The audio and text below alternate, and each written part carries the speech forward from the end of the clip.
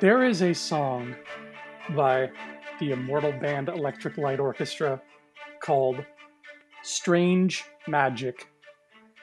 And Ryan, on a scale of 1 to 10, how criminal is it that the song is nowhere in this movie?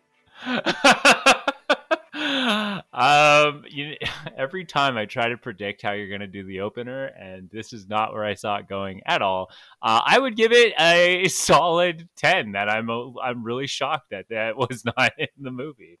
I'm going to see your 10 and match it because they had that gift wrap for them. It's just like how the Lego movie didn't have the song "We Built This City." I don't understand.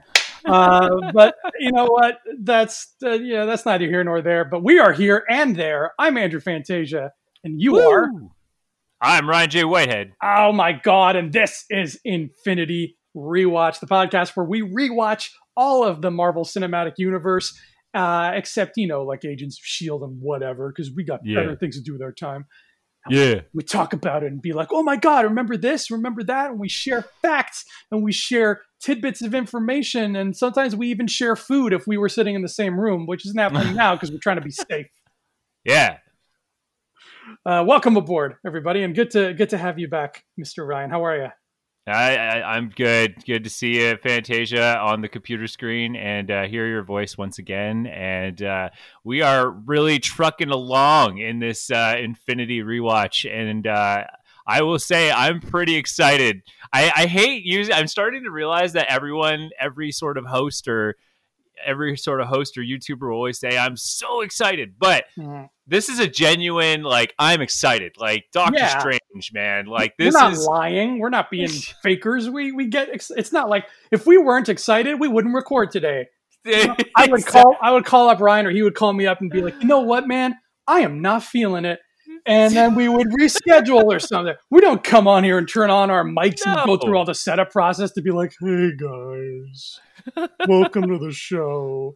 No, this is generally but I hate to say it because it sounds so cliche. I know, going to, but this is really cool because at the time this was announced that they were doing a Doctor Strange film, this was huge. This is big news because first of all, it's Disney now. Marvel and Disney are together and they're doing their movies. And now Kevin Feige has Disney's wallet to do whatever they want. And if you're going to do a Doctor Strange movie, you definitely want the Disney art team to really help you create the world that is Doctor Strange. And thank God they had that art team because this movie looks amazing. It just looks beautiful. From the first shot of in the prologue where Caecilius kind of runs out into that portal and then he goes out into the city of London and you see his clothes for the first time and he's got those orange robes and they are just the most orange that orange can be. I remember looking at that for the first time and thinking I'm going to love this movie just because look how beautiful the wardrobe is. Look how colorful. Oh my God. Yeah. Actually, there is some things we'll talk about when it comes to wardrobe, and I will mention it right now, which is Baron Mordo's outfit. All right, is actually got comic book references built into the outfit, and it's embroidered in it. Were his clothes made with the ashes of Jack Kirby?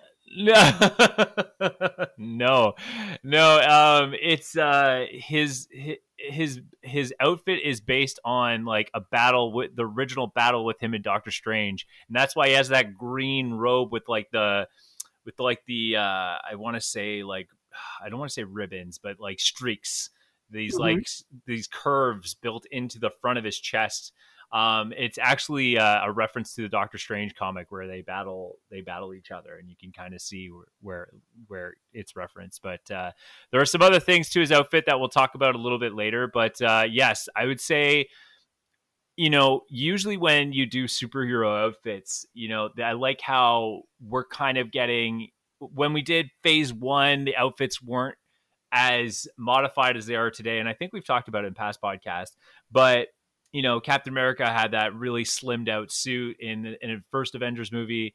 But once the Russos came in, they gave him a more tactical motorcycle armor what a modern day superhero outfit would look like.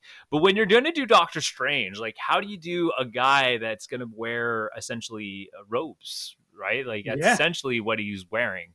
And what I love was they did this kind of cross between what I would depict it as a karate gi and like a robe, and it really translates so well, so incredibly, and the colors pop when it's a relevant character. The colors really just pop for these guys, and it's such a gorgeous outfit. I would love to wear the Doctor Strange outfit, like the cloak of levitation and I would love to wear any outfit from this movie. I noticed during the training montage, there's a girl in front of him who is dressed almost exactly like Rey from Star Wars.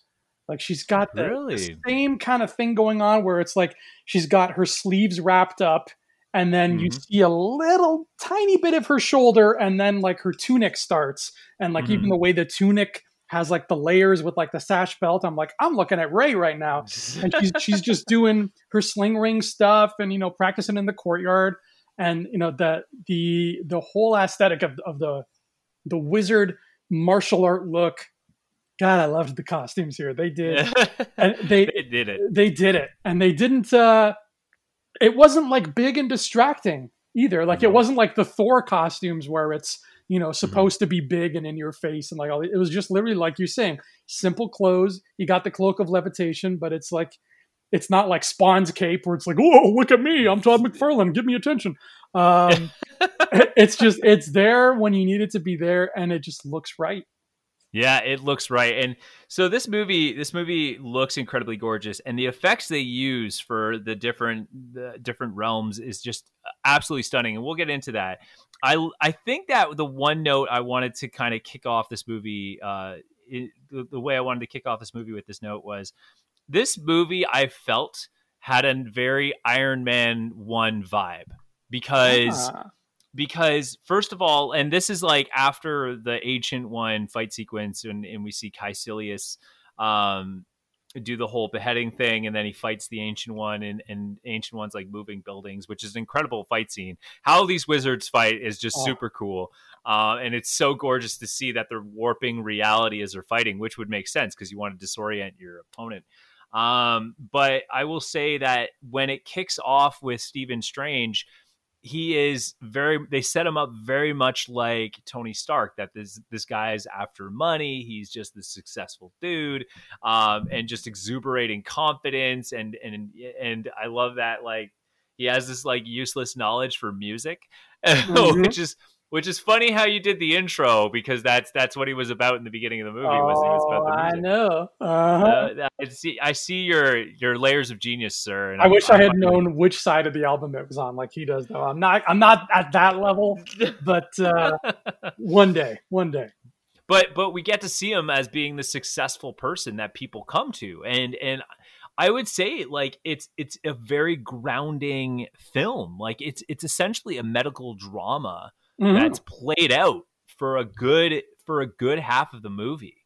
And it, once things get strange, that's when the movie really gets into the superhero stuff. But I think, like Iron Man in the first one, they really kind of strive for, you know, those kind of soap opera dramas that you go for, right? Like I think that you see the medical drama thing where they, like, you know, Dr. Nick calls a patient wrong and all this stuff. And I'd say that all that stuff right there is all just like this tone setting experience that just, to me, really reminded me of the first Iron Man film, right before Iron Man, you know, gets caught up in this world that's, you know, all about superheroes and what have you. Yeah. And I think, like, I see what you mean there. I remember noticing some things that was like, it looks like it's going to go in a very, I don't know if cliche is the right word, but it looks like it's going to go in a direction that, like, Marvel movies pre-MCU used to go, you know, like the Daredevils and the Fantastic Forces of the world, like, where I remember when the movie was being announced and cast and everything, and I'm like, okay, and Rachel McAdams is being cast as Christine here. Not Christine Everhart, because she's busy, you know, trying to destroy the galaxy, but another Christine, whose last name I don't remember. But Palmer. Thank you. Yeah, Dr. Palmer. But then I remember sitting down and watching this and being like, okay, and it's going to be kind of like how Thor 1 did it, where it's like, okay, we have to have the love interest and do this and do that. And it felt very early 2000s Marvel. But what I totally forgot until rewatching Doctor Strange just the other day was they were more mature about it than that. And the thing with Christine Palmer was they had their relationship in the past. And this movie's not about let's get these two pretty people to kiss. It's beyond that, and it's like, okay, they had their relationship and now they are friends, and they're just like, they respect each other. And when he comes running to Christine for help, it's not like a let's rekindle the romance. It's literally like, you are my friend, I trust you, I respect you, please help me. And by the end, like, she's like his partner in crime, his partner in wizardly crime, and they help each other out, they have each other's back. And that, they resisted the urge to be like, and now get them back together so we can have our kiss and all the people watching will be happy and we can tick that box off. Like, nah, they didn't care about that. And that made me so happy that was not shoehorned in just to be like, here's romance, guys.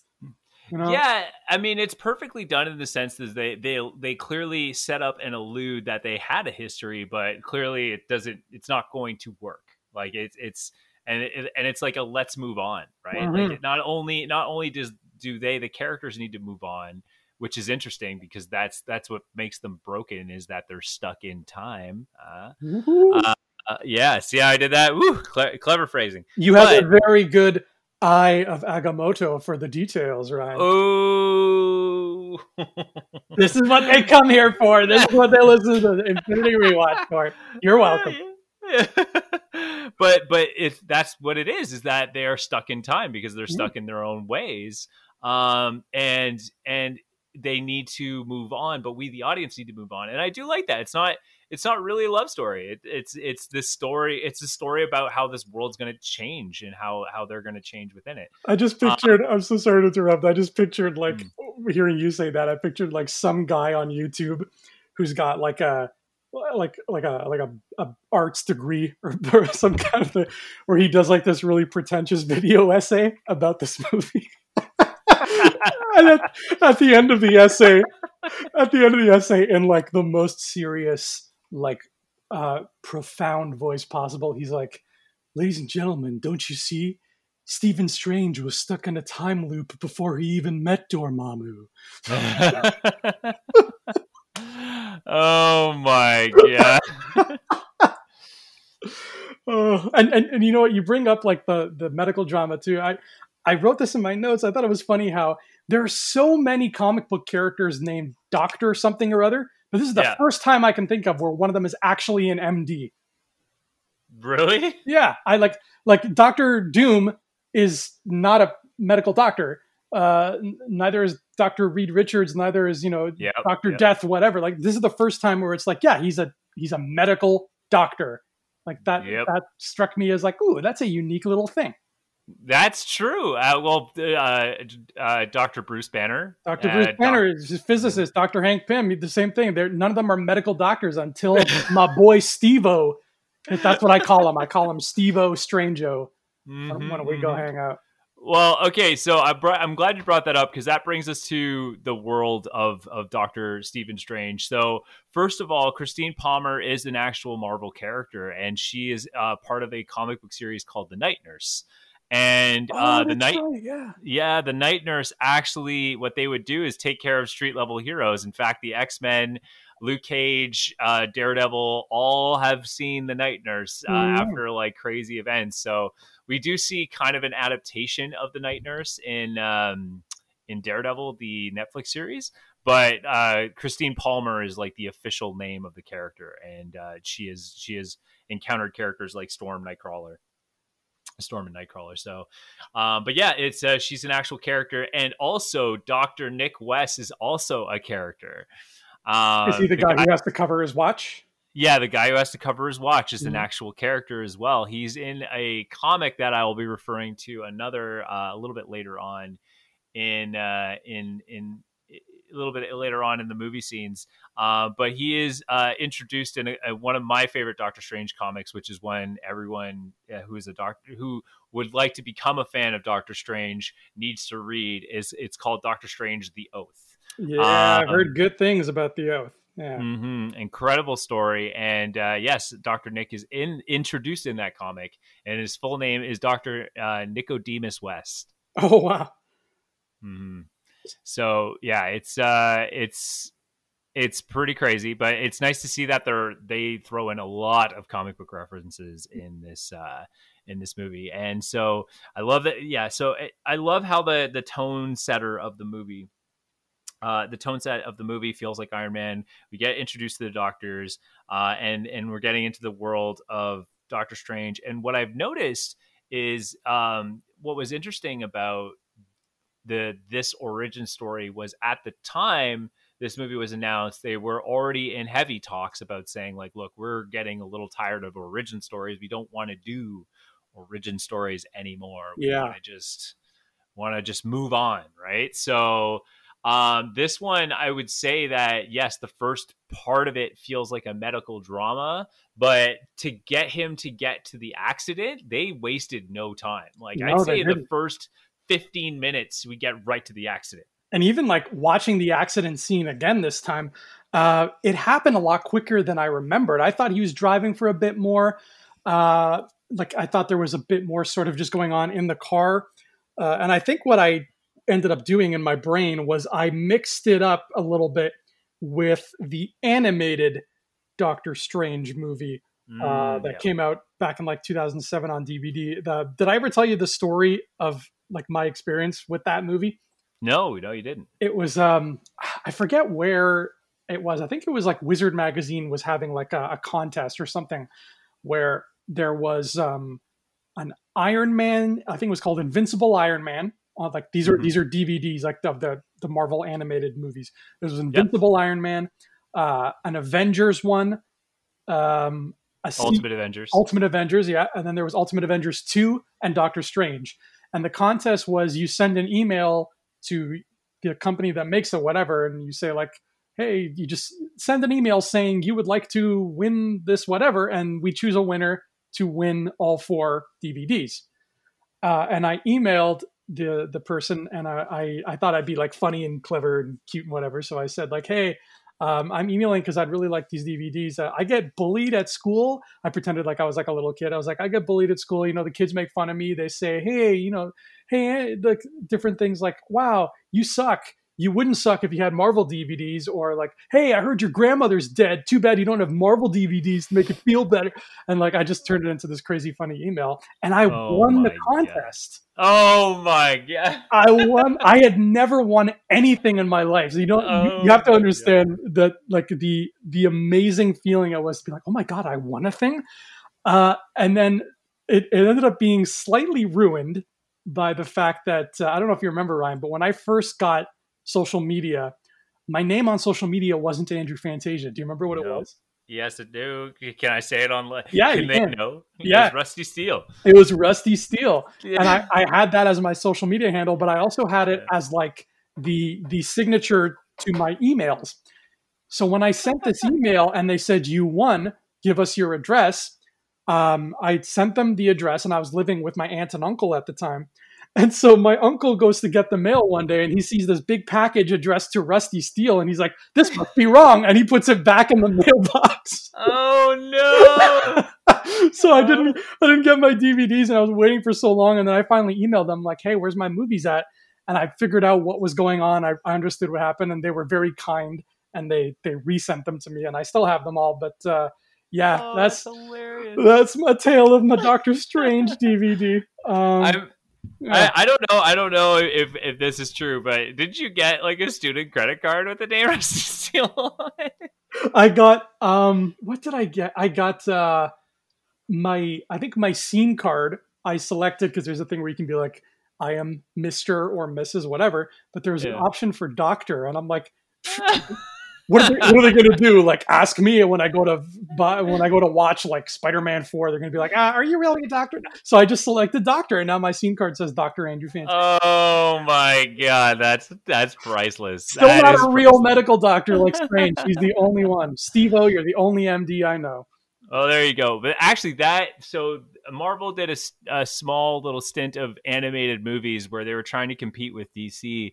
And to be fair, I don't think they were even close to what DC was producing at the time. But I will say, out of all of them, Doctor Strange was the best one. It was really good. It felt like a live action movie. It did. It was they were kind of, at that time, they were kind of going for the ultimate story, which is the ultimate stories are kind of slightly different than the original origin stories. Like, for example, Doctor Strange in that one, he tries to help his sister and he ends up becoming a doctor so he can perform the surgery and cure her. And he became the best doctor because he worked so hard to help her mysterious condition, which I think in the end is affected by Dormammu. And it's a kind of a weird ride there. So that's the kind of story they went with in that animated film, but it translated really well. It did a really good job. The Ultimates, which is the two you were talking about with the Avengers, they're good, but they, in terms of a comparison of like which ones are all the best, the Iron Man one is just way off the beaten trail. The Ultimates were good, but kind of the Chitauri thing was kind of weird. But the Doctor Strange one was really, really well done. Yeah, and I think like I said, I was confusing them in my head between that one and this one, and I was waiting for a shot to happen in this MCU version, and it didn't. And afterward, I was like, oh, I think that's from the cartoon, where when he's like after the accident or some point, where they like flash back to the accident where his hands, like you see them get pushed forward in the collision and kind of like hit the dashboard and like get squished up against the dashboard, and you see the fingers breaking. I don't know if I dreamed that or if that's from this or whatever, but I distinctly remember that image, and that's not from Marvel, from the MCU rather. So I guess it's from that. Yeah, I'm pretty sure it's from the animated film, but yeah, I mean, Doctor Strange is, I mean, quite the iconic character. So it was kind of like an about time moment when they were doing a Doctor Strange film. Like it just needed to happen. And Kevin Feige admitted that one of the big films he wanted to see, one of his big ones that he absolutely needed to see, was a Doctor Strange film. And Scott Derrickson did a really good job like filming this. It's a shame he will not be joining the sequel. However, the director they replaced him with, I'm very excited to see what he's going to do with the brand. And it's funny because this is not technically the first real life Doctor Strange movie, because I actually remember when we first started doing these Infinity rewatches. That's right. I sent you the movie. I sent you the movie that it was originally Doctor Strange, but in the end they had to retcon it pretty quickly and just change the name and change some of the dialogue. But it's essentially a Doctor Strange film. I wish I could remember what it was called.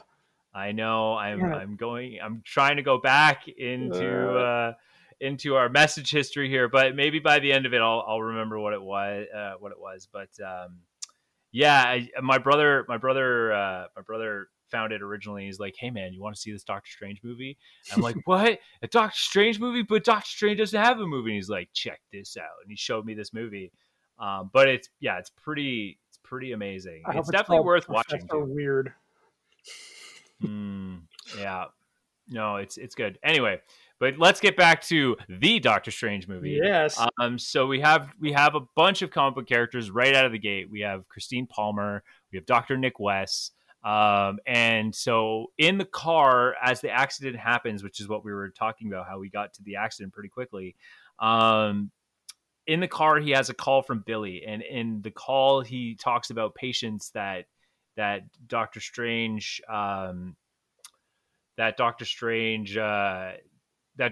could help. Yeah, right. Like and so because he's picky, apparently he only wants things he can do so he can get the glory. Yeah, he gets the quote unquote big cases that will either give him a good reputation, or these people can pay good money. Essentially, is the thing which they allude to, but they don't emphasize Yeah. on. And so the first one they mentioned was an Air Force colonel wearing experimental armor, to which we all know is War Machine. Mm-hmm. The second one was a 68-year-old female, and I think that was just a throw off, a one offer, where it's just like, hey, we'll throw in a name here. But the third one they mentioned was I think it was a 22-year-old female who has a cybernetic implant who was struck by lightning. And apparently she's schizophrenic too, I think. Yes, so she's schizophrenic. So that was the theory was that was a nod to Captain Marvel, or well, Miss Marvel at the time. Oh, that's right. Yeah, because she's got the whole like she can't remember how she got her powers, and okay, I like that. I like that. Yeah. So that was the nod. That was the nod to the first nod to Miss Marvel there. And then we go through his quest to find Kamar-Taj, as they refer to it, which is the place where the Ancient One resides, which is cool. I like how they did it. It was kind of it was definitely the right way to get Doctor Strange over there, which was to have a patient that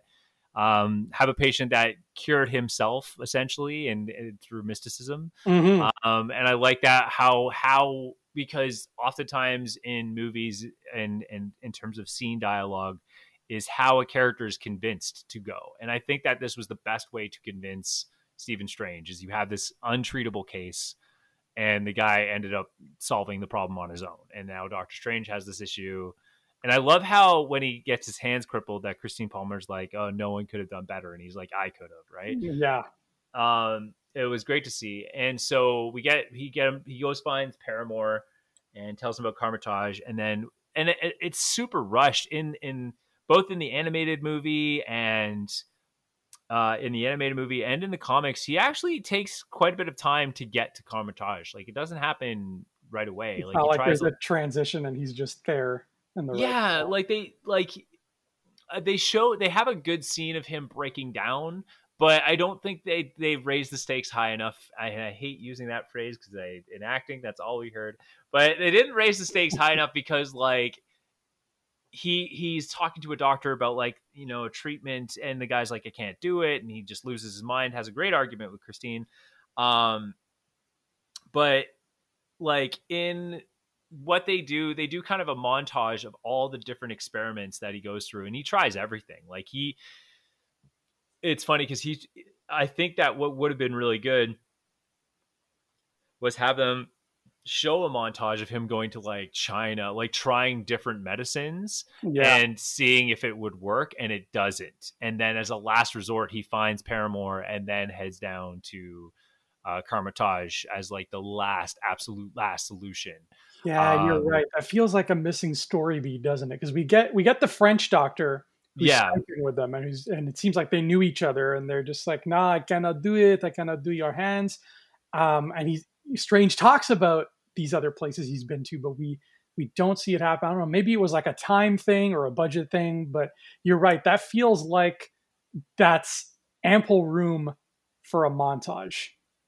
Yeah, but like it's the one situation that required a montage, like because I want the viewers to see that they legit ran out of options. Like they legit could not get to the point where he got to the point where he tries everything, because then the line where he meets the Ancient One, which I do love how he finds the Ancient One, which is kind of life forces him to let go of the watch, which is his tether to Christine, which I thought was really nice. Yeah. And by the way, I'm going to say it while I have the moment, the way Baron Mordo fights is super cool. Like I love how he just grabs the dude's face and just pile drives it to the ground. Like super cool way to do it. And I love the actor they cast for Baron Mordo. I think that was like Chiwetel Ejiofor is a treasure. He's an absolute treasure. But he is one of those actors that excels at villainy. Like he knows how to make a villain justified and compelling. Like his work in Serenity, where he plays the believer. He is just a force of nature. And the best part is the elegance in which he proves that he recognizes that he is the instrument that is going to create peace, but he has to be the instrument that will, cause a lot of problems. For a month after Serenity came out, all my friends and I, because we were total virgins, we spent like a full month just quoting him. Like we would walk around and we would look at each other and we'd be like, "This is a good death. There's no shame in this death." Oh man, yeah. So I mean, yeah, you're absolutely right, man. But he is a gem. But anyway, so when he meets the Ancient One, she shows him all the different things, and I agree with you, and it's the best way to say it, which is they miss the story beat there, because he acknowledges that I got to do this meditation stuff, where this is a guy who has apparently tried everything.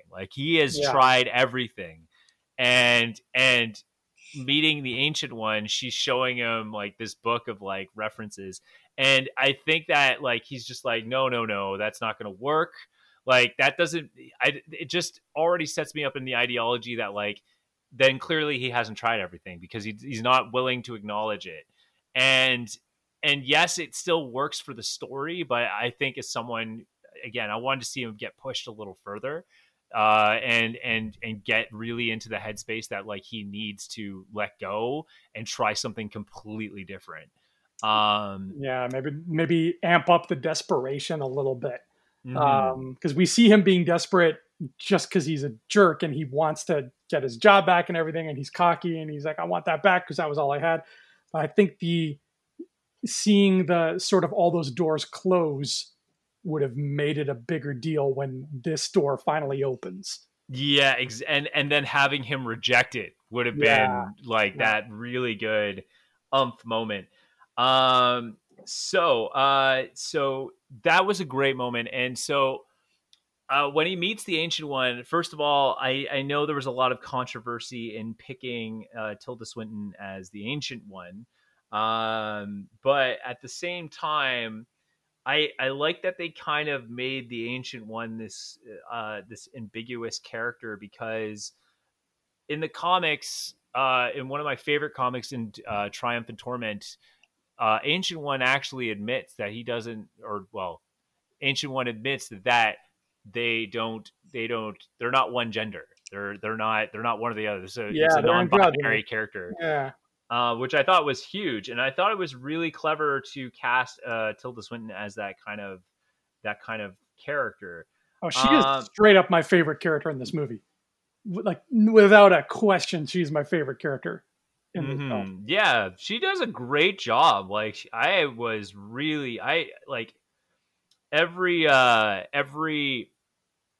Every scene that Tilda has, she actually owns it. She brings a lot of gravitas to this character, and it does a great job of being the center of this mystery, you know what I mean, and being mysterious about it, which is so cool. And I loved it. It was fantastic. So great cast. I'd say it was great casting. Could there have been others? Of course, but the choice they went with worked really well. Yeah, and I mean, we've said it before, we've said it again, and we will say it even more. One of our acting teachers, a lovely man by the name of Neil, always used to tell us, real actors will never do this superhero nonsense. And what do we have here? We have Benedict Cumberbatch. We have Chiwetel Ejiofor. We have the great Tilda Swinton. We have the great Rachel McAdams. We have the out-friggin' standing Mads Mikkelsen. And Benedict Wong, this is the first time I've seen him, but he's fantastic too. Neil, you want to tell us again about all this? You want to maybe rethink that strategy there, partner? This is a powerhouse thing across the board. Now, Ryan, I want you to brace yourself, because usually my notes involve a lot of questions like, Ryan, what does this mean? And what does that mean? And I think my Doctor Strange notes have the most questions directed towards you than any of my notes so far. So you might need to bear with me here. Let's see here. Where's my first? Okay, my first one is. I'll start with a simple one. Have you ever been to New York City? Yes. Okay, because I've never been there yet. I'd love to go there, and I found it so cool when he meets the guy whose name I forget, Pangborn. When he meets Pangborn, it's like New York City is just like you can go play basketball in this little court underneath a bridge. Like that's so awesome. Yeah. Well, New York's a massive city, right? Like I also wanted to talk about this just before we kind of rolled into the movie, but Doctor Strange, a lot of Marvel comics take place in what's happening in world events. And when Doctor Strange was being written, it was kind of taking place, I think, in the I want to say the early 70s. I think you're right. I think they made Doctor Strange in the 70s. Yeah, in the 70s. My brother has like a big encyclopedia comic book of Doctor Strange comics. And I actually have an encyclopedia of Doctor Strange. I do. Yeah. But don't worry, I've already taken all my notes, done my research. So, yes. So I've been to New York. Fun story about my New York trip with my family. This is funny because my parents are going to get a moment of justice here because my mom's like, one day you'll tell people about these stories about being on trips. Because my brother and I were always reluctant to go on a trip with our parents, right? And especially when we're getting into our early 20 years, we want to do things on our own. But hey, a free trip to New York is a free trip to New York. Yeah, you don't want to hold hands with your parents, and maybe you want to call an escort. Well, you're in New York, you call an escort when the folks are there. It's just not how it works. Yeah. In the end, and my parents are awesome. My parents are awesome people. In the end, I mean, it was a trip worth remembering. Like we had a lot of fun. And so, in fact, my trip to New York, I had 2 lifetime achievements. One was I actually went to a David Letterman show. Mm-hmm. And what they do to be a part of a David Letterman show is they have people outside on the street and they'll ask you questions about David Letterman. If you get them all right, they'll give you tickets to go see David Letterman. Oh, cool. Yeah. So we got to go see David Letterman that night. Everyone won because the singer for that night was Dolly Parton. And the actor was Zachary Quinto when he did Star Trek. Oh, wicked! Yeah, so it was a good night. And then the other thing I did that was a big lifetime achievement was I whistled for a cab in New York. Did you do it like through your teeth, like that loud whistle? Because I can't do that. I'm gonna do it. I'm gonna probably do it away from the mic so I don't break everyone's ears. But I went like we were out on the street and I was like that. Yeah, I'll try again. No, but I could do it. I could do it, people. But yeah, I did that whistle, pulled it in. And did you also yell out, "I'm walking here"? Yeah, no, it's I said a taxi, and I went, and then pulled over the taxi. Good times. I have a friend who whose name starts with T. He lost his virginity in New York City. No way. So if anybody's in New York and you find someone's virginity, it's probably his. Please return it. Oh my god. Oh, that's priceless. All right. So anyways, back to it. And quick side note, because we're already off on a tangent, the original Doctor Strange movie was a movie called Dr. Mordrid. So if you ever that's the name. Okay. That's the name of the movie. And it's Doctor Strange through and through. There you'll see him cast spells. He even has the Eye of Agamotto on him.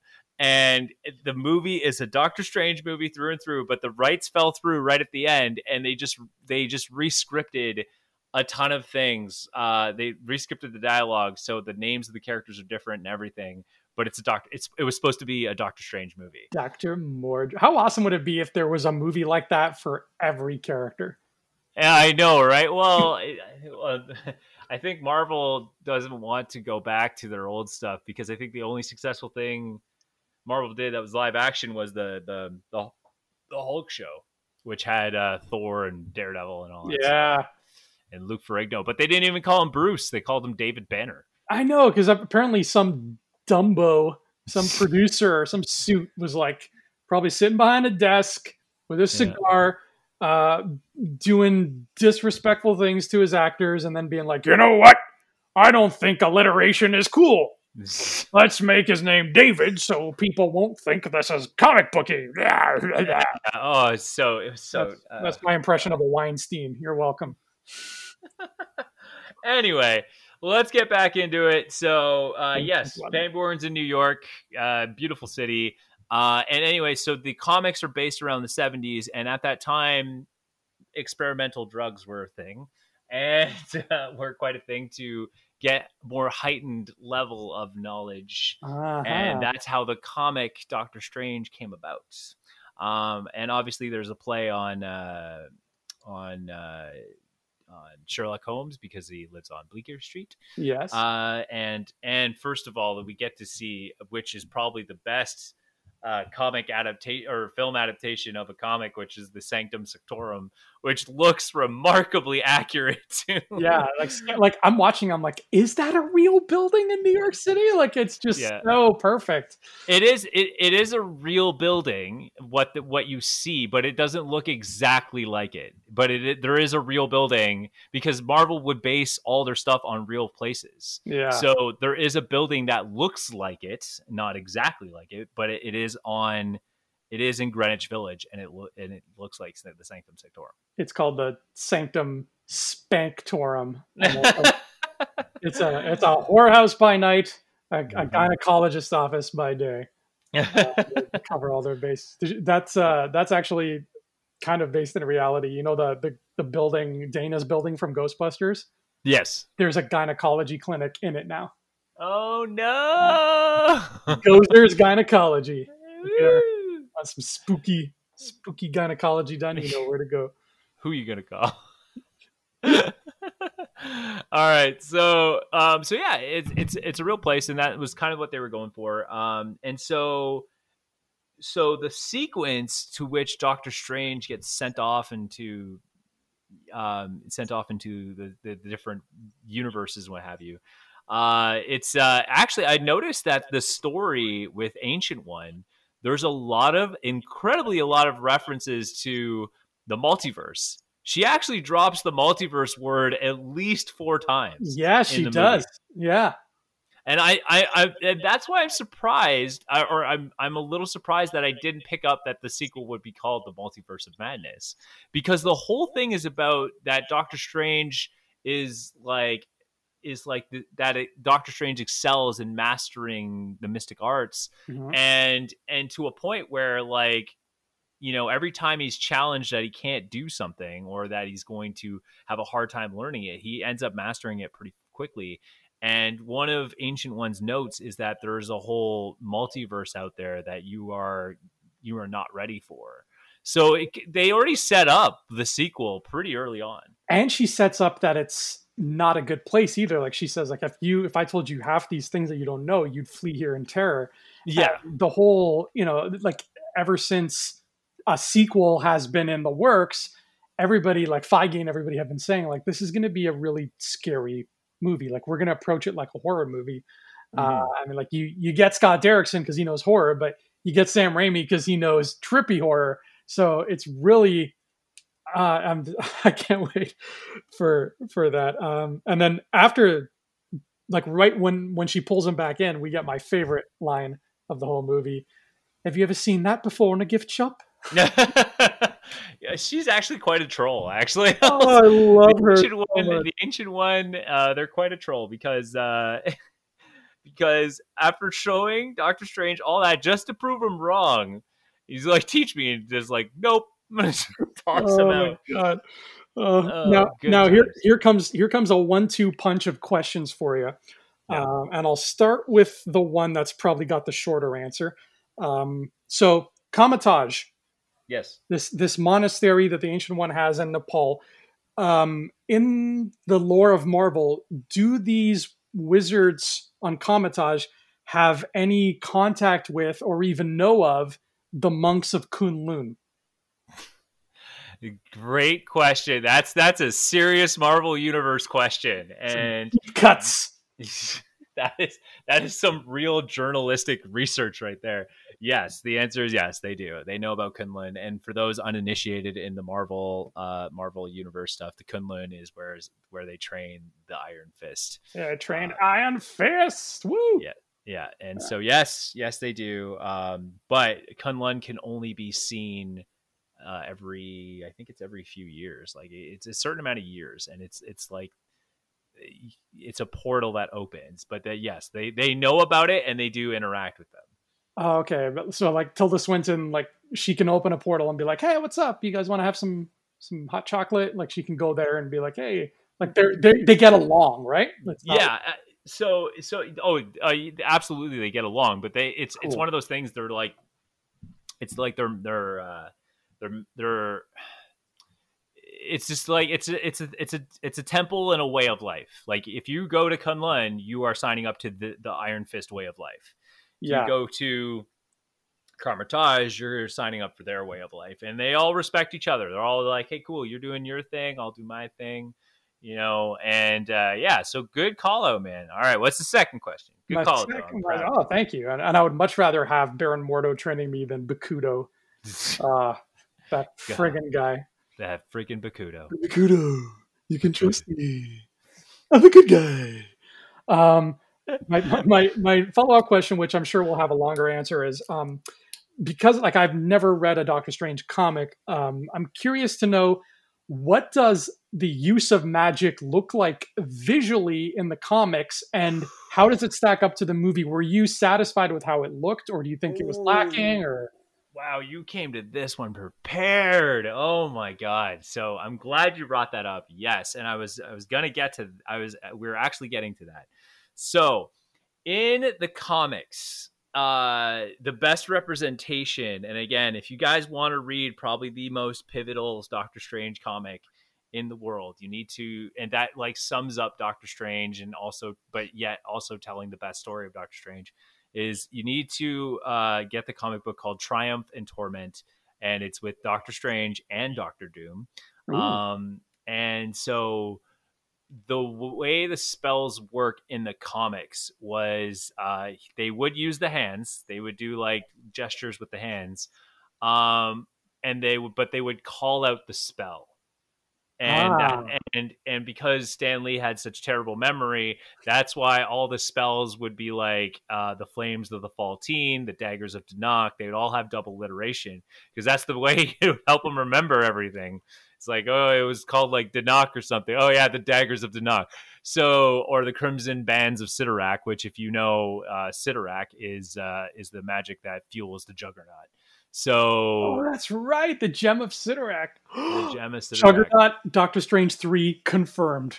I hope they could do some really cool stuff. To which we actually do see these spells in action later on, not in this movie, but we do see it later on in the Avengers movies, which I can't wait to talk about that when we get there.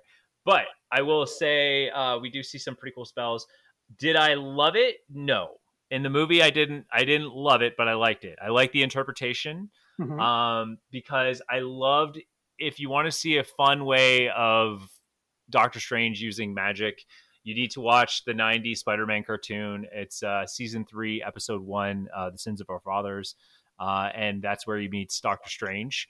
Yeah. And so every time he uses his spells, he would do his hand gestures and he'd say, "I'd summon forth the shielding powers of the Vishanti," and then boom, shield, right? Or he would say, "Oh, the 7 rings of Ragador," and then like he would call out his spells as he would do it. What I didn't like in this one was that a lot of spells required artifacts, which is cool, but a lot of things, there was only, I think, one or two things that were artifact, or no, actually. Yeah, okay, so there's one thing that's actually like a character and they turned it into an artifact. So there's a scene where Strange is training with Mordo and he mentions the vaulting boots of Valtor. Yeah, the staff, he says like, "This is an artifact, it's rare, it'll protect you." The staff of the Living Tribunal is an actual character. That's an actual character, so it's not a weapon. So I was a little worried that like I was a little worried that a lot of spells were not going to be what I thought they were. Mhm. But in the end, they did recover, which ended up being like, again, that's why I say I like it. Did I love it? I would still prefer to him like calling out the spells in a heated moment just to add that layer of theatricality. And if you want to see a really good example of theatricality in casting magic, you need to watch the Spectacular Spider-Man cartoon season 2, where they introduce Mysterio and he's like super theatrical, and I love that cartoon. it sells Mysterio so well. Hmm. And I would have loved to have seen Doctor Strange kind of fully commit to it, but I also understand why they didn't do it, was because again, this movie is really grounded. The whole point of the movie is to be grounded, and then to have that floor break underneath you and then be transported in this whole new idea of what the world is like. So you can't just go from, acknowledging that or understanding that magic does not exist to a point where magic is real. So you can't transition in that way. So I understand the spells are a thing. And then we do see probably in much later on that like Doctor Strange in full Doctor Strange mode, and that was like the best spells. Oh my god, it's so cool. I love the way they look. I love the twisty hand things. I love the lights that swirl around. It was very similar in the first Marvel Ultimate Alliance when you cast Yes, spells. When you play as Strange, it looked exactly like that. So it just exactly. Yeah. that was my sort of all I knew of how his spells look came from that. So when I saw him Mhm. do this in the movie, I'm like, yeah, I'm sold. That's how I know Strange to be. Well, and I like that.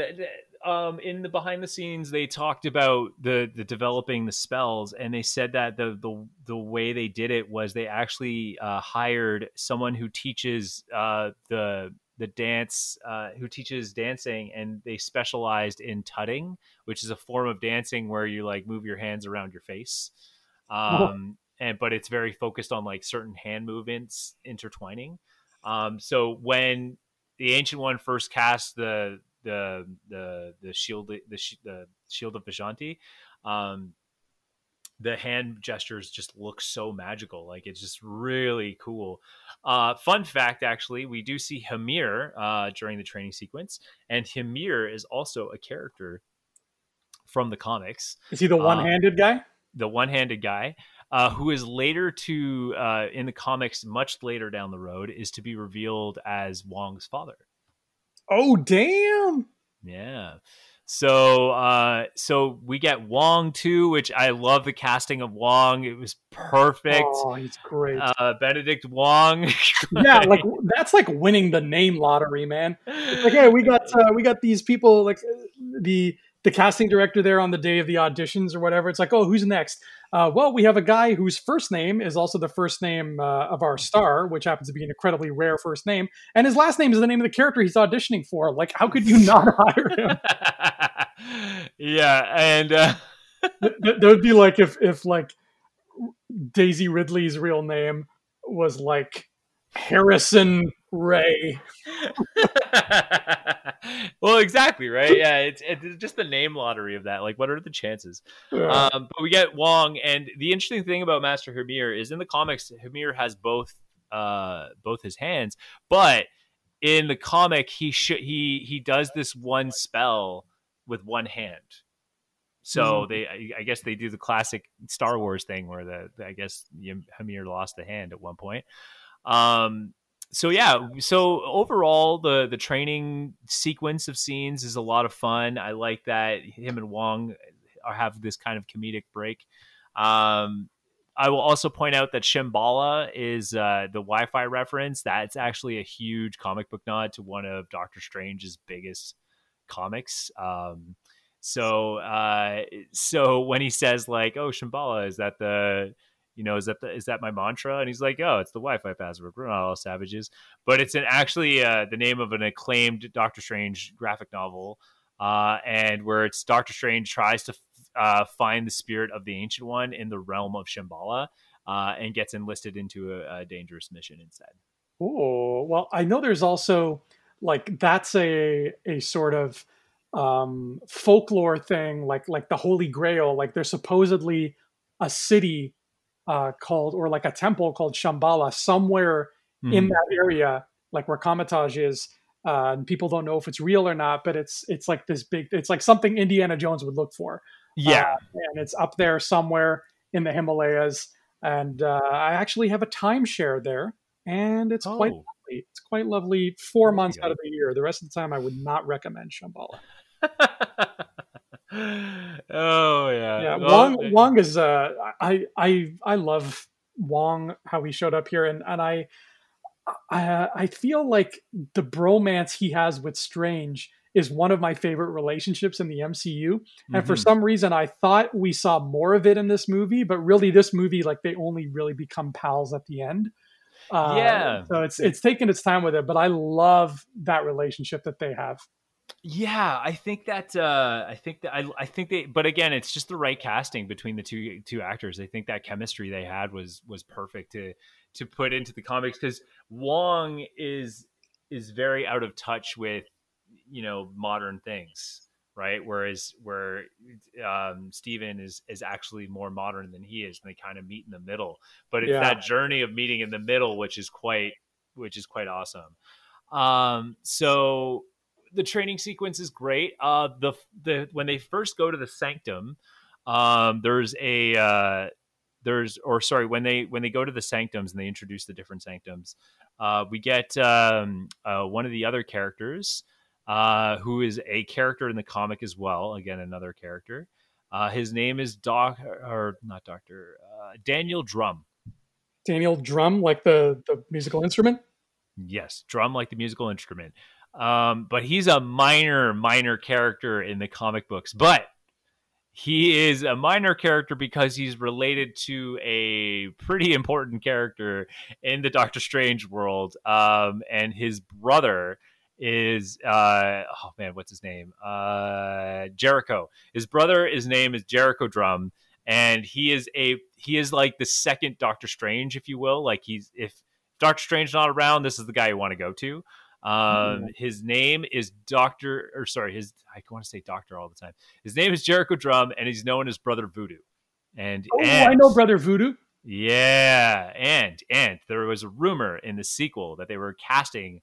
They were casting for a Haitian, an actor of Haitian descent, which would allude to Brother Voodoo. We didn't see.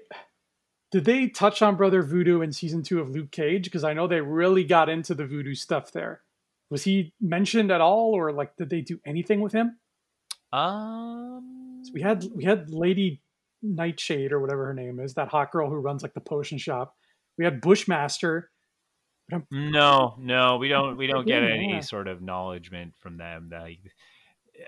As much as the Netflix wanted to be part of the MCU, I think the only thing that really made it part of it was like the Battle of New York. Yeah. And even then they're just like, remember that thing that happened? Like it's so weird. It's like, let's be vague about it as if it was, as if we didn't have the freedom that we worked hard to earn by being a cinematic universe. It's like they're behaving as if it's like 1998 and they don't have that freedom yet. It's like, Mm-hmm.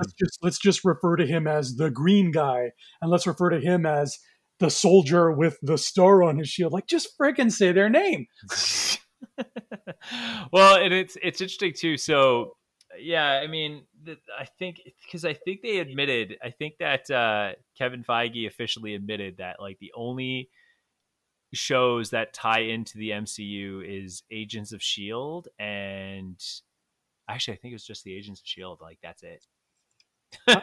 That's I want to not say good Cloak for and a Kingpin Dagger. I fan. want to say Cloak and Dagger, but I don't think that's true. Well, probably not, because I think maybe 4 people on the planet watch Cloak and Dagger.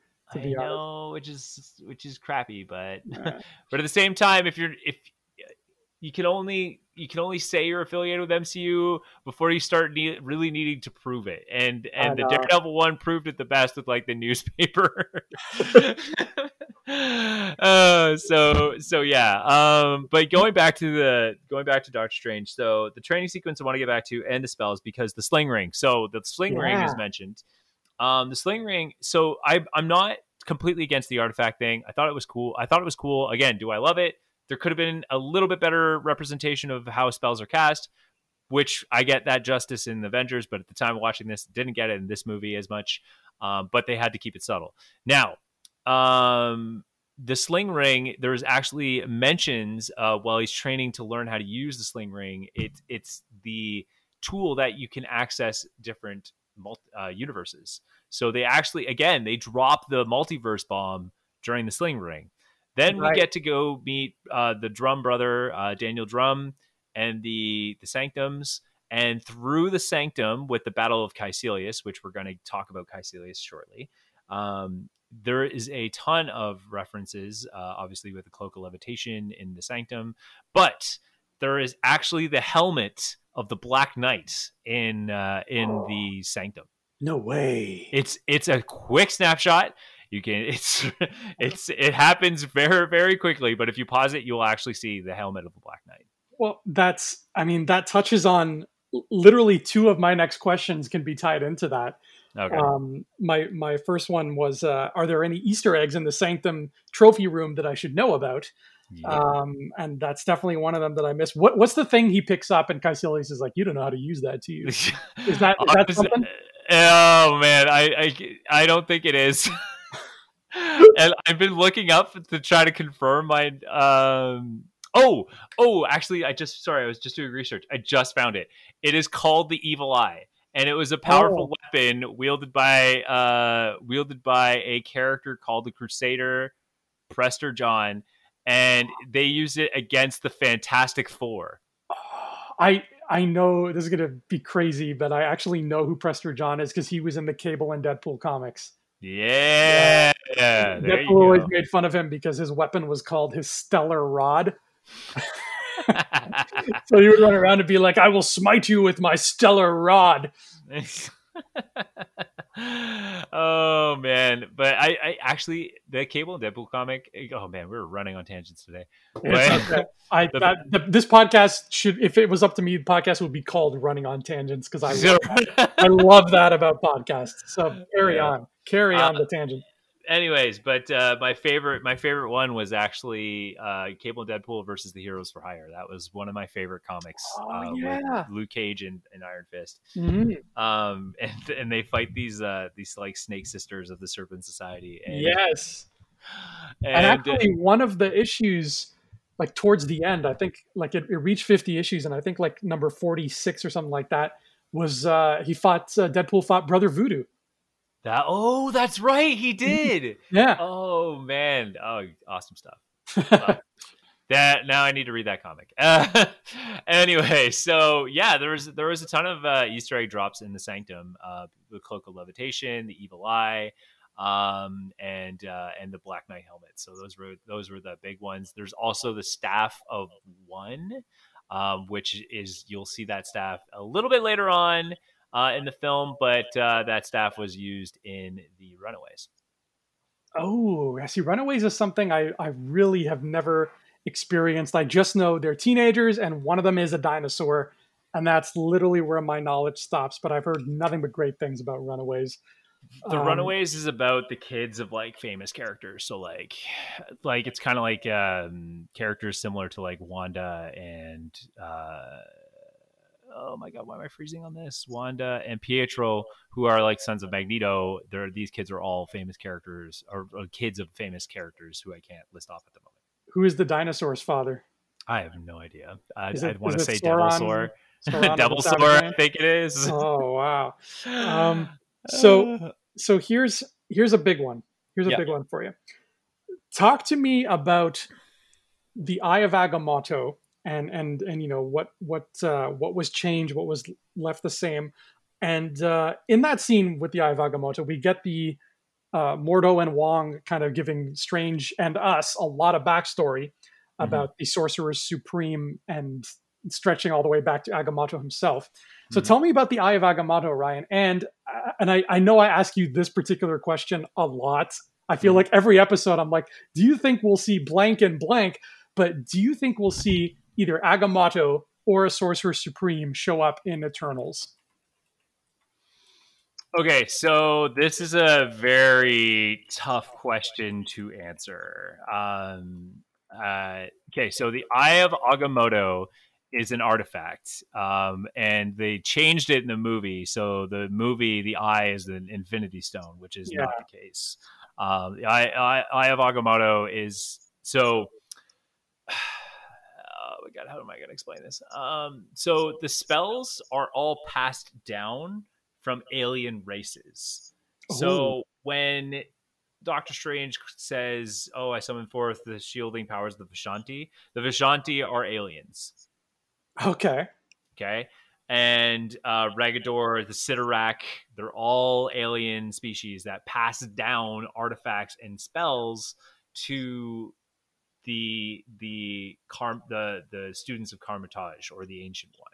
And the Ancient One interprets it and creates spells, and they use it to better mankind, essentially. In fact, in the comic Triumph and Torment, they have a contest of sorcerers, which Brother Voodoo, Doctor Strange, and Doctor Doom all take part in it, and it's essentially to be deemed the Sorcerer Supreme. And so, one of this challenge that they do, and I'm going to spoil it for you guys, but it's pretty awesome, is like they essentially have this orb, this massive. Think of like the Sky Dome. They have this like massive orb. And they're like, okay, whoever can break it will, be deemed the Sorcerer Supreme, which allows you, it's like having a VIP pass. For those who don't know, the Sky Dome is a huge baseball field in Toronto. Good call for international viewers out there. So it's a big building with the dome. Yeah, it's that place where the Blue Jays keep beating you, New York. Oh, burn! Oh, sports burn. Yeah. The fact that you know that is beyond me.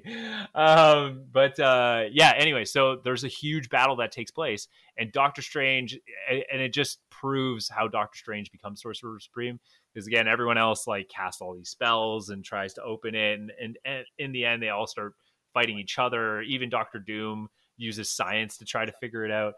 And Doctor Strange literally puts his hand on the orb and just says, please, can I have it?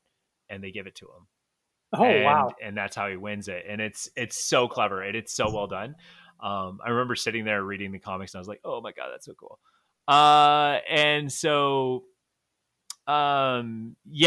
the Eye of Agamotto is like, it's like the alien's god, you know what I mean? Mm-hmm. I don't know how else to say it, but it's this all-seeing eye that can basically show magic, like show it, like people can see it. So they, every time you would call upon the Eye of Agamotto, the eye would reveal things and do that kind of stuff. Oh, that's neat. Mm-hmm. I like that. Which we do see another artifact later on known as the Wand of Watum. It's an actual artifact as well. And then we get the fight with Caecilius. Now, Caecilius, I love the actor they casted, but if I were to pick that actor for another character, which had Marvel known that they were going to get the Fantastic Four down the road, I would not have cast Mads Mikkelsen for Doctor Strange. I would have cast him to be Doctor Doom, because I think he would have been the perfect Doctor Doom. He would have been excellent. I can't remember who you had in our dream casting for Doctor Doom, but I remember you mentioning you wanted Mads Mikkelsen. I had Cillian Murphy. That's right. Yeah, that's right. Because if they're, which again, I've heard rumors resurface that it might be who I want for Reed Richards, because they're in negotiations right now, which is John Krasinski and Emily Blunt are back in conversations, but that's pure rumor and speculation. I don't know for sure, but I did see an article recently surface that where it's talking about that. But yeah, I would want Cillian Murphy, but I would want Mads Mikkelsen so badly for Doctor Doom. Yeah, he would. That would be a lot of fun, seeing him just rock that green cape. But I'm sure whoever they pick is going to be A, good, and B, better than the last two Dooms we've had, which isn't saying much, but it's something. And before we get to Caecilius, hold your horses there, cowboy. Okay. You didn't answer my other question about Agamotto or possibly another Sorcerer Supreme being an Eternal. What do you think that? Do you think that could be a thing? Eternals is such a wild card for me because I know nothing except that they're very old. So every time I hear a Marvel movie say like, long time ago there was so and so, I turn immediately to you and I'm like, is so and so going to be in Eternals? So again, The cosmic world is my brother's realm in Marvel. He's the power cosmic for sure. He can tell you everything about from Galactus to what little he knows about the Eternals. The Eternals are like C grade characters at this point. So whatever Marvel's planning to do, I'm sure they're gonna move them right up to the A lists because it's gonna be pretty incredible. But the way my brother explained it to me of what the Eternals is going to be like. So I know you're a DC fan, and especially you're a Green Lantern guy. So Hells yes. So this is kind of a bit of Superman, but kind of, you know, because it's cosmic, I wanted to tie it into Green Lantern just to give that nod to you. Thank you. So of course you should know in DC the New Gods, right? Yes. Yeah, okay. The fourth world, yeah. Yes, the New Gods, and then the New Gods, their main rival is Apocalypse and the anti-life guys, right? So essentially, the Eternals is a similar story. It's the Eternals are the New Gods, and there's a force called the Deviants, and the Deviants are essentially the anti-life people, and that's who they fight. And so the Eternals are essentially the ones who like discovered the Infinity Stones. So I'm curious to see how that story is going to play. Now I could be butchering it a little bit, but that's my interpretation and understanding. Because again, I'm very urban level.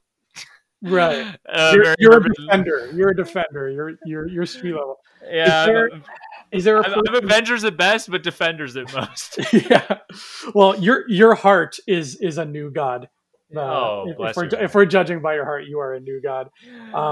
Is there a character who, like, I know they haven't announced a villain for Eternals yet, but is there like a well-known one that you would know of where you're like, my money is on this person being the villain? Like one of the Deviants or whatever. I don't know who the Deviant villain's going to be, or I don't know who the villain's going to be in the Eternals. I'm very curious. I'm very, very curious as what they're going to do. But I mean, Doctor Strange has fought pretty intense characters that the Eternals deal with, like the Living Tribunal and the Infinity and Death.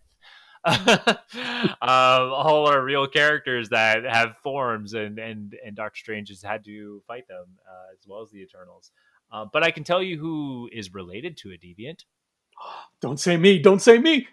No, definitely not you. The way I look at you is I look at you as like I look at you as like Uatu the Watcher, or like oh, I love Uatu the Watcher, or the Guardians from Oa. Yes. Oh, the Guardians from Oa are jerks. Let's lay those cards on the table. The Guardians from Oa are the biggest jackholes. Every Green Lantern comic is literally them being like, do this, and the Green Lanterns all look at each other and be like, why do we listen to these? Like, why don't we just do our own thing? Well, the cartoon paints them a really nice picture. Oh yeah, the cartoon is generous to those folks, let me tell you. But aside from like Ganthet, the one Guardian who's like got a conscience in his body, the other ones are just like they're like the CEOs. They're the Jeff Bezos of space. They're like, oh, I'm sorry, am I sending you to your death? I don't care. It's what I want. Well, then let's stick with the Uatu then, because that's definitely not you. Anyway, well then maybe you're like Mitzi Spitlick. Oh, how do you know I'm not actually Mitzi Spitlick and the whole time? I've just been here as a joke, but hey. If that's true, then I'm glad you've been my friend this whole time. Yes, please don't say my name backwards or I will die. All right, so oh man, we are really off course here, but yes, let's get back to it. Tell me about Caecilius. Yes. Is he from the comics? Yes, he's a real character from the comics, but he's like Obadiah Stane, which again brings us back to what we were talking about in the first part of the thing, which is kind of an Iron Man thing. He's kind of like a really side villain.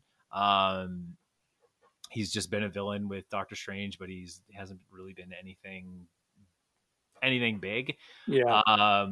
But we do get Dormammu, which is a big Doctor Strange villain. Yeah, we get him and Mordo, who are really like the two people I think of when I think of Strange villains. So yeah, I mean, well, there's the one I think that's going to be in the sequel is the third big Strange villain, and then I think that covers like Doctor Strange like biggest characters that like he deals with on like a regular villains he deals with on a regular. who's the third one? Is it Voodoo? Nightmare. Oh, that's right. Mm-hmm. I forgot about Nightmare. Yeah, Nightmare is actually, if done right, he could be a really intense character. So I will say, so okay, so Doctor Strange, when he does the acid trip thing, and when I say the acid trip thing, I mean like when Ancient One takes him on a tour, uh, and then they go see the Dark Dimension. The Dark Dimension is pretty close to what the comic books actually look like. They actually referenced a lot of like Steve Ditko's artwork of Cool. psychedelics, which is pretty cool. Pretty happy about that. Caecilius though is a character. I think like again he was a very small character, and I think it's because they wanted Dormammu to be a bigger character.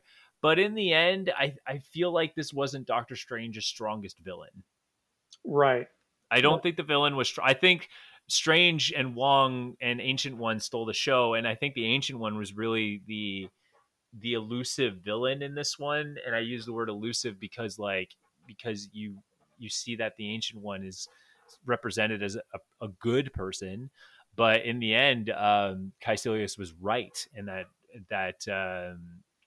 the Ancient One is kind of a rule breaker and kind of just does things on his or her own.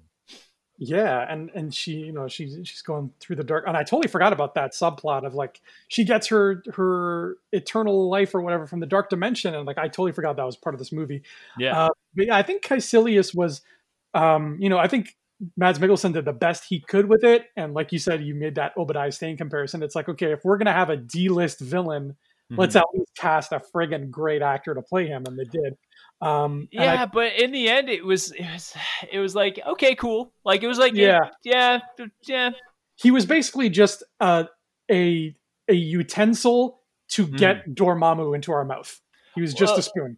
And and a lot of the stories with Baron Mordo is used as an instrument to unlock Dormammu. Like that's Right. So really what we just saw was that kind of story. But yeah, Caecilius was like, and again, like the fight scenes were really cool. I remember watching the trailers a lot, just seeing those hand movements with like the shield come up out of his fist and all that stuff, and the swords, which were really cool that they like pull from the air, make matter out of thin air, which is really neat.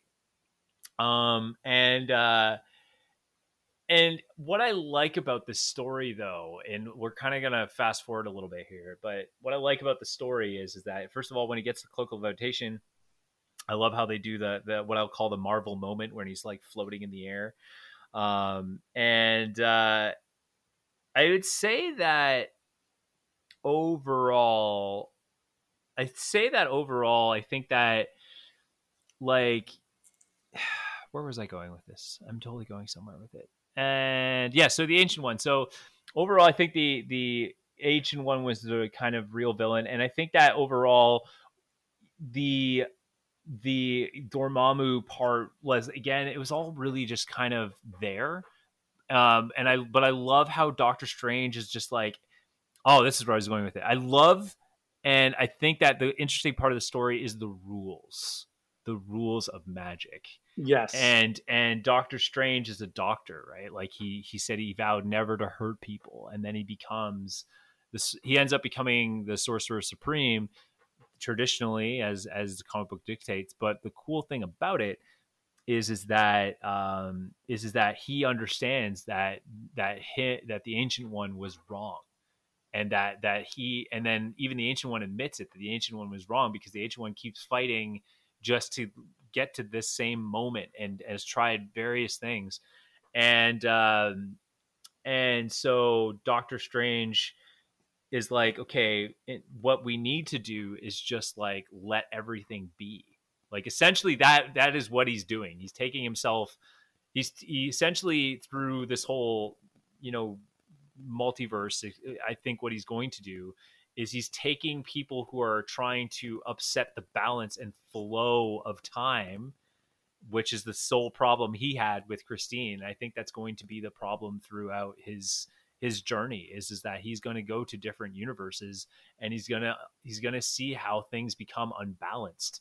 And because everyone wants to hold on to time or like a specific moment or a specific something, and he's going to be going to these different multiverses to let go of that. And that's why I think he's actually going to have, and this is my big prediction for when WandaVision comes out, is he's going to play a role in helping Wanda understand that she needs to let go based on what the trailer is giving us. She needs to let go of the losses she's had, which is Vision, her brother, and just like love of life in general, and helping her do that. And he's going to be that doctor. He's going to literally be a doctor and helping people in the different dimensions. Oh, that is so profound, man. I love that. It took me a while to get there. I lost my way, but that's definitely where I was going. You found it again, and then you like shined lights on it like a beacon so that the rest of us could follow you there. It was, that like balance is the most important thing in life. Not just in fiction, in life. Balance is the key to everything. And that goes doubly so when you're dealing with martial arts. And, the wizard training is so much like martial arts that you're right. I think that balance is going to be a very important goal for Dr. Stephen Strange to kind of keep pointed towards. Like, that's his compass, is he wants to maintain balance. And you're right. His whole thing in like Infinity War was when he tells Stark, like, hey, let this be, because if we keep it along this path, then this will happen, and that will bring balance. Like, stop trying to. Yeah. He knows. Steve-O knows. He knows what the score is. Yeah, I see, and now and because of that, it sounds like you're on board as well. Like you get it, you get where it's going, right? So and it's interesting because which is Doctor Strange is like kind of cool thing about his comics is that we kind of see he always approaches things like a doctor. Like his job is to essentially fix, right? And that doesn't mean fighting. That means like he's there to fix the problem, whether it's like understanding someone, like being a psychologist, or literally like healing someone, like being a doctor. Like that's what he does in the comics, and he fights them with magic. But in the end, ultimately there's a problem that needs to be solved, and that's what he's going to do. But yeah, I think we're going to see that. And so the fight scene with Caecilius is just amazing. And we do get a shot of the Avengers Tower when they go into like the whole city warping experience. We get the Stan Lee cameo. And then I need to dive into this fighting here really quick, because it's like and one day, one of the special episodes that we have to do on Infinity Rewatch is we're going to rank our favorite battles in the MCU. Yes. Good one. But I was so, again, like there's very little about Doctor Strange that I retained my first time around. So watching it again the second time was able to refresh me and everything like that. And I totally forgot how awesome it was how we got this, not one, not two, but this 3-layer, like triple punch fight where first we have Strange in the Sanctum Sanctorum fighting off Caecilius' people. Yeah. Then we have what might be my favorite fight in the movie is he's on the operating table and his astral form is fighting the astral form of that dude. And like poor Christine is just like screaming because he keeps popping up and scaring the shit out of her. And then when that's over, we have the whole like spinning Inception fight through the mirror dimension where him and Mordo are trying to stop Caecilius' goons again. And you got that cameo that you mentioned with Stan Lee, like that 1, 2, 3, just like one after another, and they're all so impressive and also different. Yes, they are incredibly different.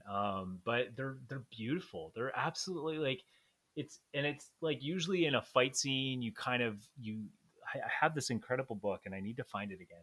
But in a fight scene, where's Waldo now? No, because for those of you who don't know, I actually did stunt work for a brief period of my life. But there was like when I talked to our stunt teacher at the time, he told me there was like a universal book on film combat and like stage combat and all that stuff. But in it, they talk about like a reason why a fight scene is there.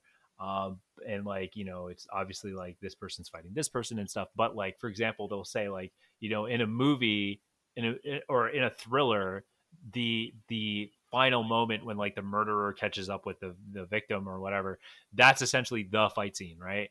Yeah. And in this one, they're more like dancing.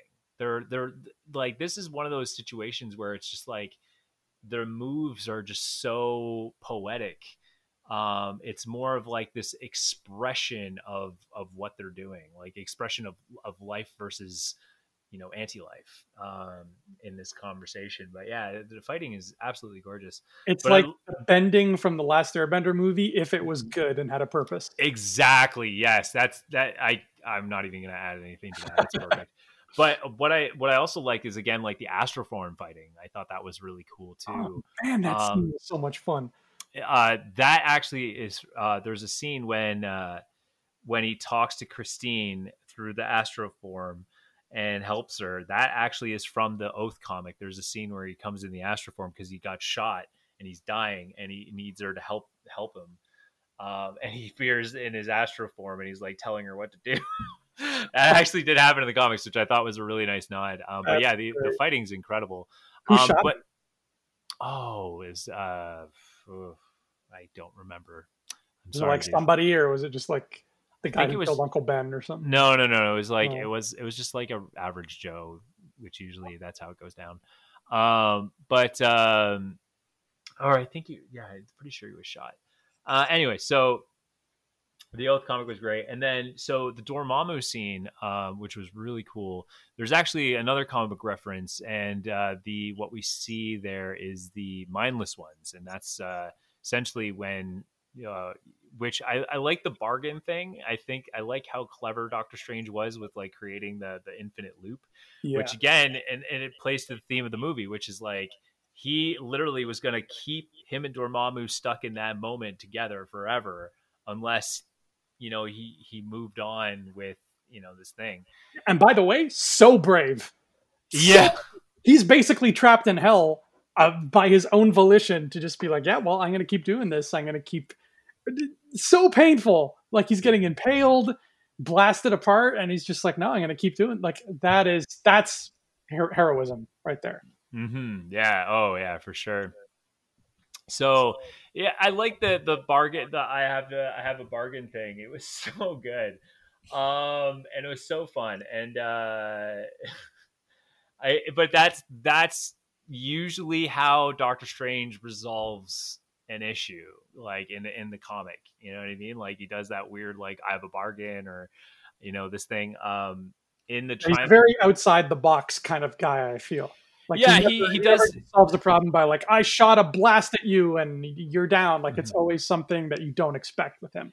Yeah, he sees it in a different way. Yeah, Essentially, he sees the issue in a different way. And in the comic Triumph and Torment, essentially the resolution is he has to essentially help Doctor Doom save Doctor Doom's mother from Mephisto, and his plan was to make a deal with the devil, and that was like a whole thing.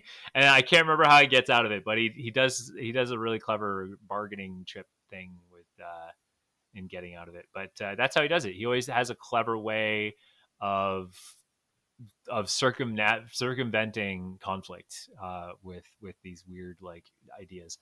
But in the end, loved it.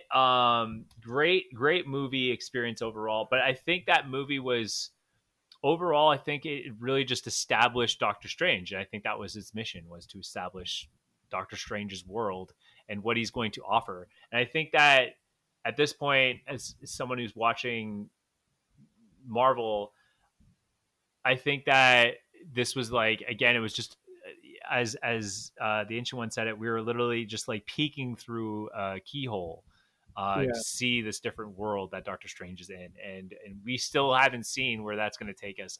And I'm hoping, and they do it with Ragnarok so beautifully, because even Thor was quite tame, and I think that if they've learned anything from like Thor Dark World and the original Thor, is like, don't hold back, man. Like if we're gonna get the multiverse of madness, and I think they've picked a good director to follow Derrickson, which is Sam Raimi. Like, let's get weird, let's get really out there, and still give it a practical look that makes it believable.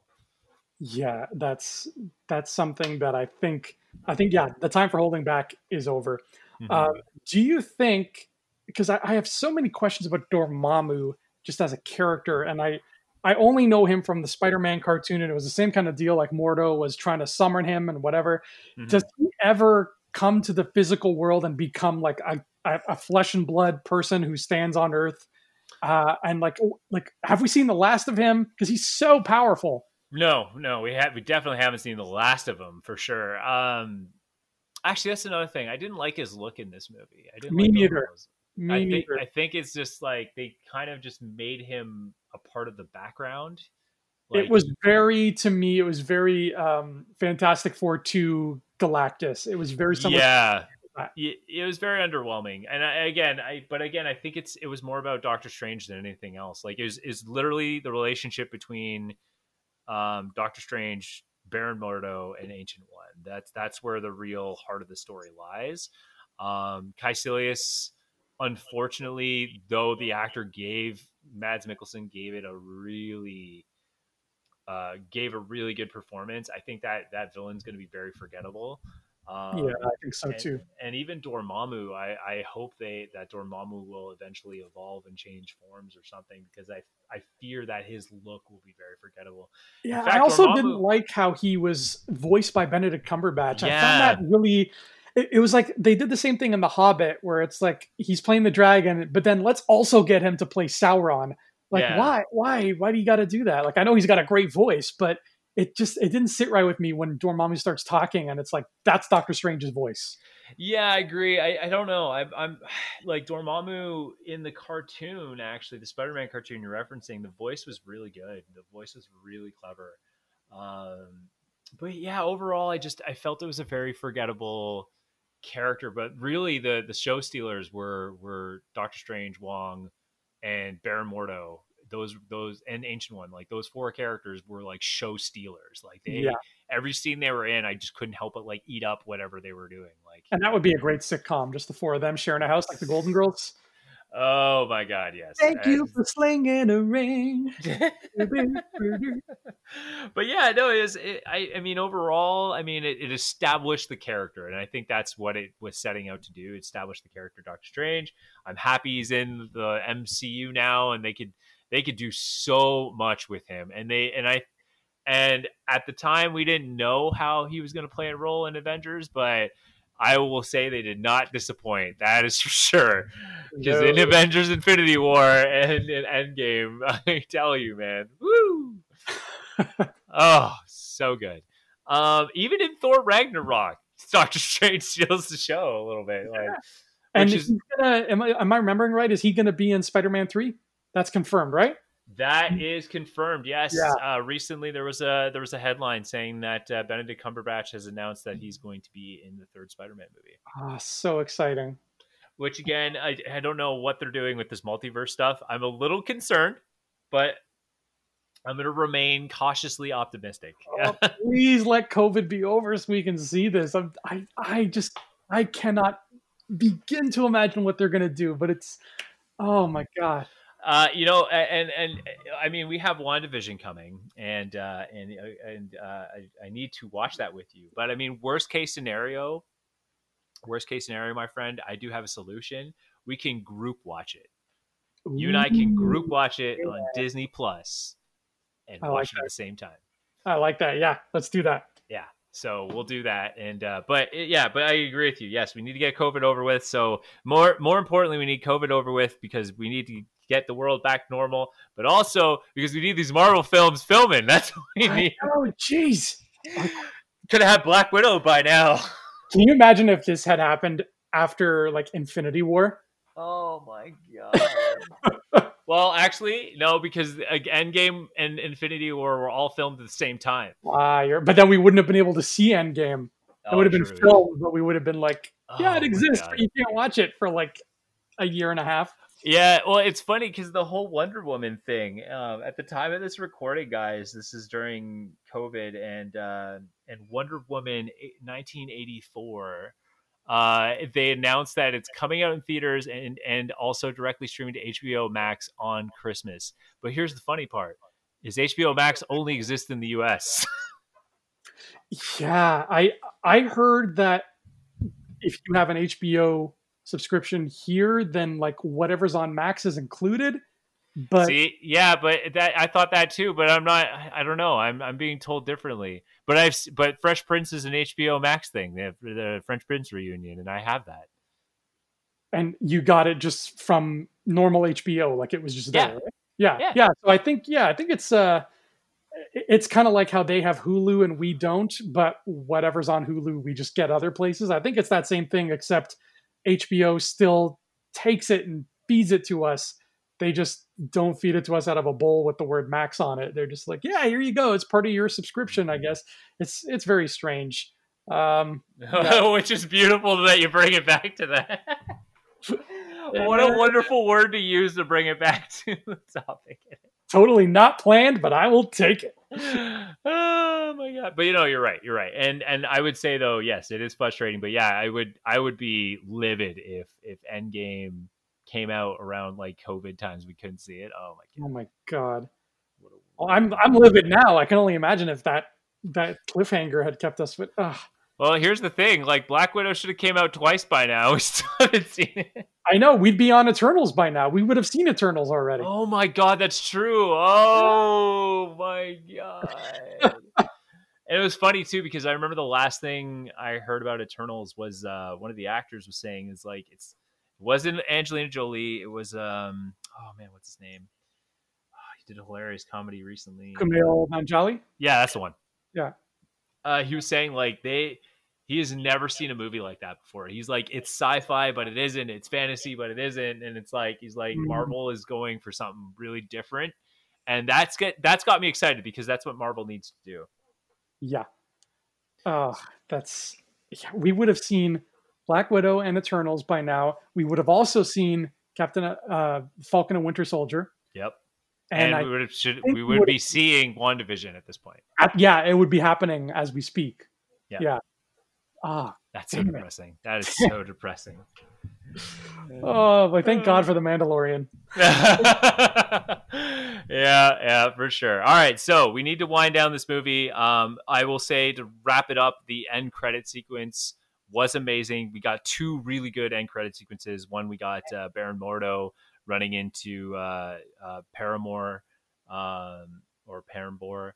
And and this whole thing, and I love this story that they're building with Baron Mordo, that he also believes the same thing Doctor Strange does, but he sees it differently. And he's like, you can't bend the rules to favor yourself. But Doctor Strange is doing it for a noble reason, which is balancing everything. And Ancient One believed that it was a good reason, but used dark magic to keep her alive. And so Baron Mordo is in the idea that, and she even says it that Strange, you need his rigid strength, and he needs your flexibility. And that's, that will be like the perfect moment of peace. That was a great scene with Ancient One. That kind of like, that's Ancient One being defeated, is that, realizing that that the Ancient One was flawed. But I love that end credit scene that we see Baron Mordo come in and he just like absorbs the magic from Paramore. Yeah, and he says there's too many sorcerers, and I'm like, brother, you have seen the finale of Endgame, because there are a lot of sorcerers there. You're right. Hell yeah, and then we get one of my favorite end credit scenes, which is the scene I love in Ragnarok, which is Doctor Strange runs into Thor, and I love how Thor. The transformation Thor gets between Avengers, or when was the last time we saw him? It was Age of Ultron. Mm-hmm. So the transformation he gets from Age of Ultron to Ragnarok is pretty day and night, and it's for the best. Like, his lines are incredible. Like the scene he has of Doctor Strange, I love it. He's like, "All right, wizard, who are you, and why should I care?"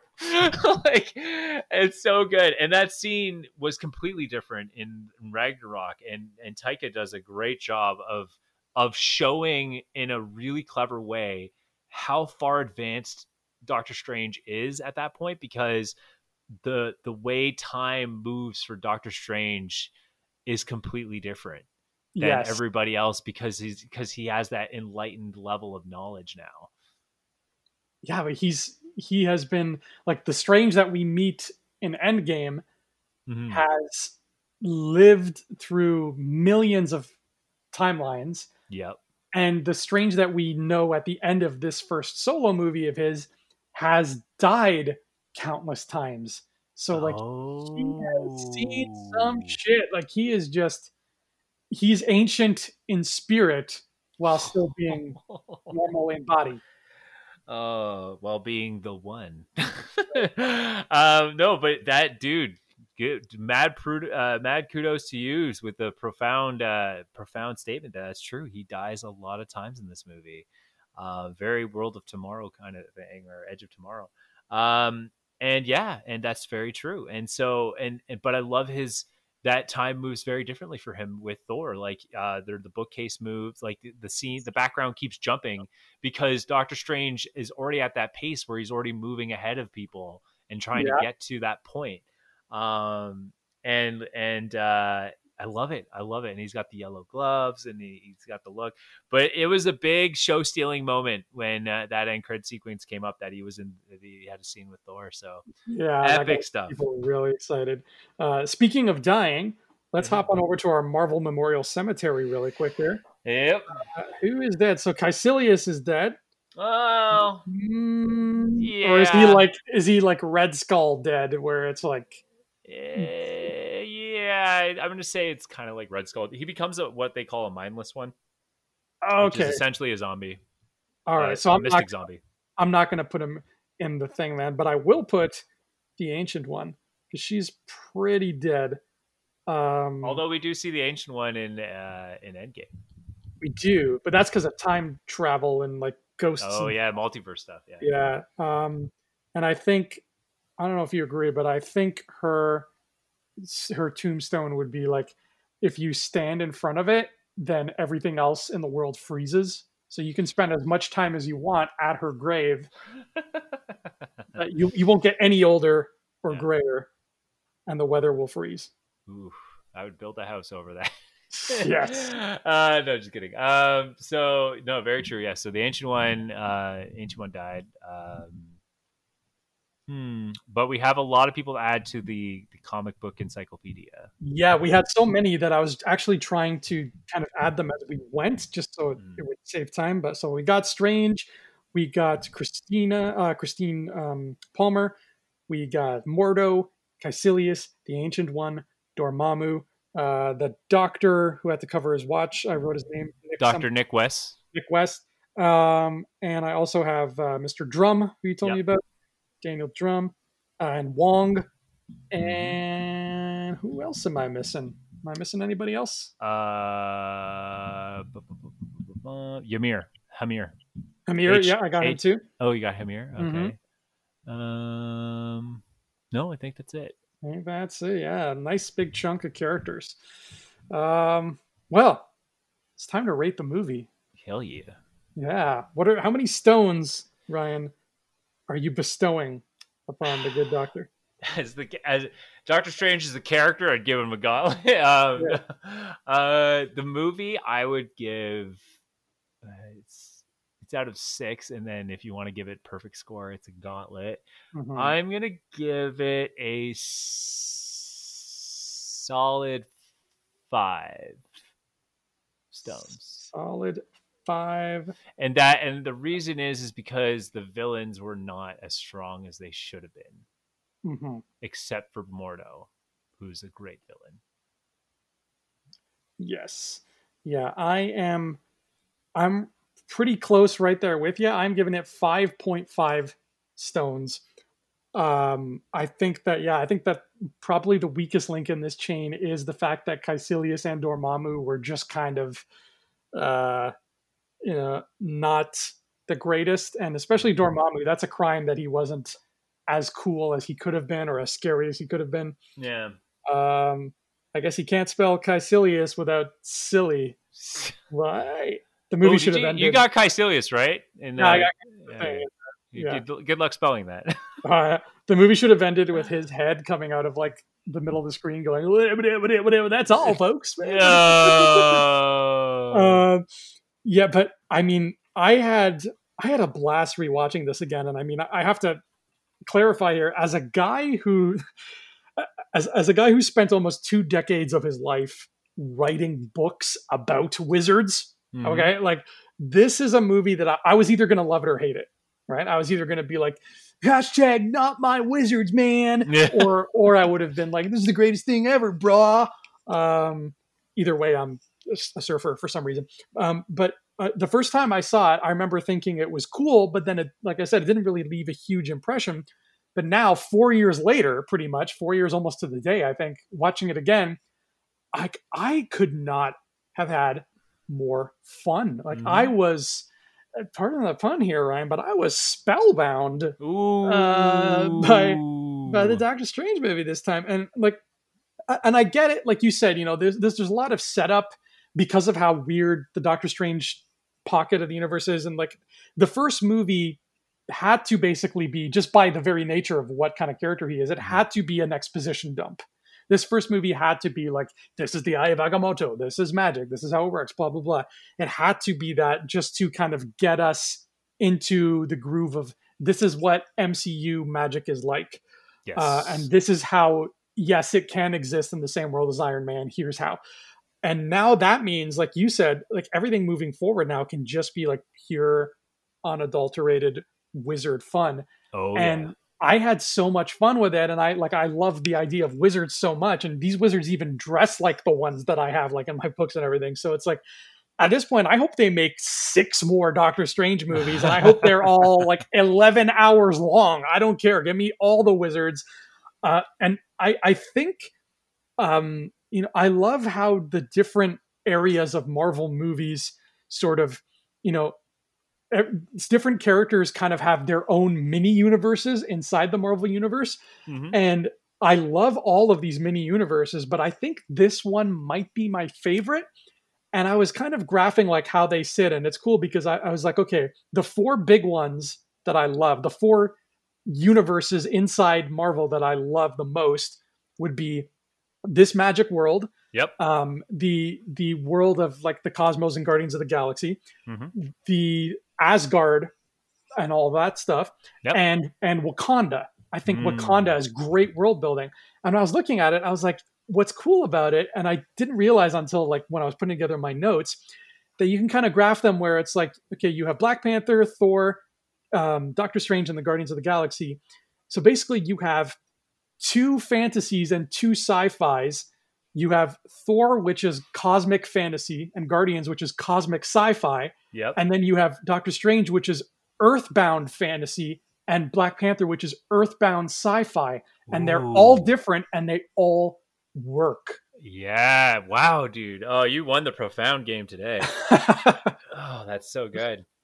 Yeah, I think out of all those worlds, and when we got to Black Panther, I'm going to do nothing but friggin' gush about how much I love the world building they made of Wakanda. Mm-hmm. Still, out of all those 4 worlds, I think this world of these artifacts and like the Wand of Watum and where did that come from and all the stuff in the Sanctum Sanctorum, this is the world I want to bite into the most. This is the juiciest peach. And I just want that juice to run down my chin. Yeah. Like, give me more. Give me more. Yeah. I mean, this point, it's funny because for me, phase 2 was kind of a rocky ride where they had some huge hits and then some weird offshoots. Like Iron Man 3 and Thor were kind of rough. Then Winter Soldier comes in and just takes it to a whole new level. And then the rest is kind of history from there. Civil War is like, this phase is flawless movie after flawless movie. I like Doctor Strange is still, in my opinion, a great movie. Definitely still lives up to, I would say definitely still can go under the category of flawless because everything I have against it is just personal. It's just like, it's it's a Star Wars fan looking at something being like, well, I didn't grow up with this, so it's not like something I enjoy. For me, it's like Doctor Strange. I didn't grow up with this particular Doctor Strange, but I would still say for someone who's like not a Marvel fan, it's a flawless movie. Like it still does its job. But this phase, every world I think I've seen, and like Guardians, Doctor Strange, Thor, Black Panther, all these movies, the worlds, even in Ant-Man and the Wasp with the subatomic quantum realm or whatever. Yeah. Those are fun worlds to be in, and I just love every second of it. I can't. Part 2 can't come fast enough. I Like, know. I think I said this in an earlier episode, but like of that Phase 4 lineup, that had me the most excited.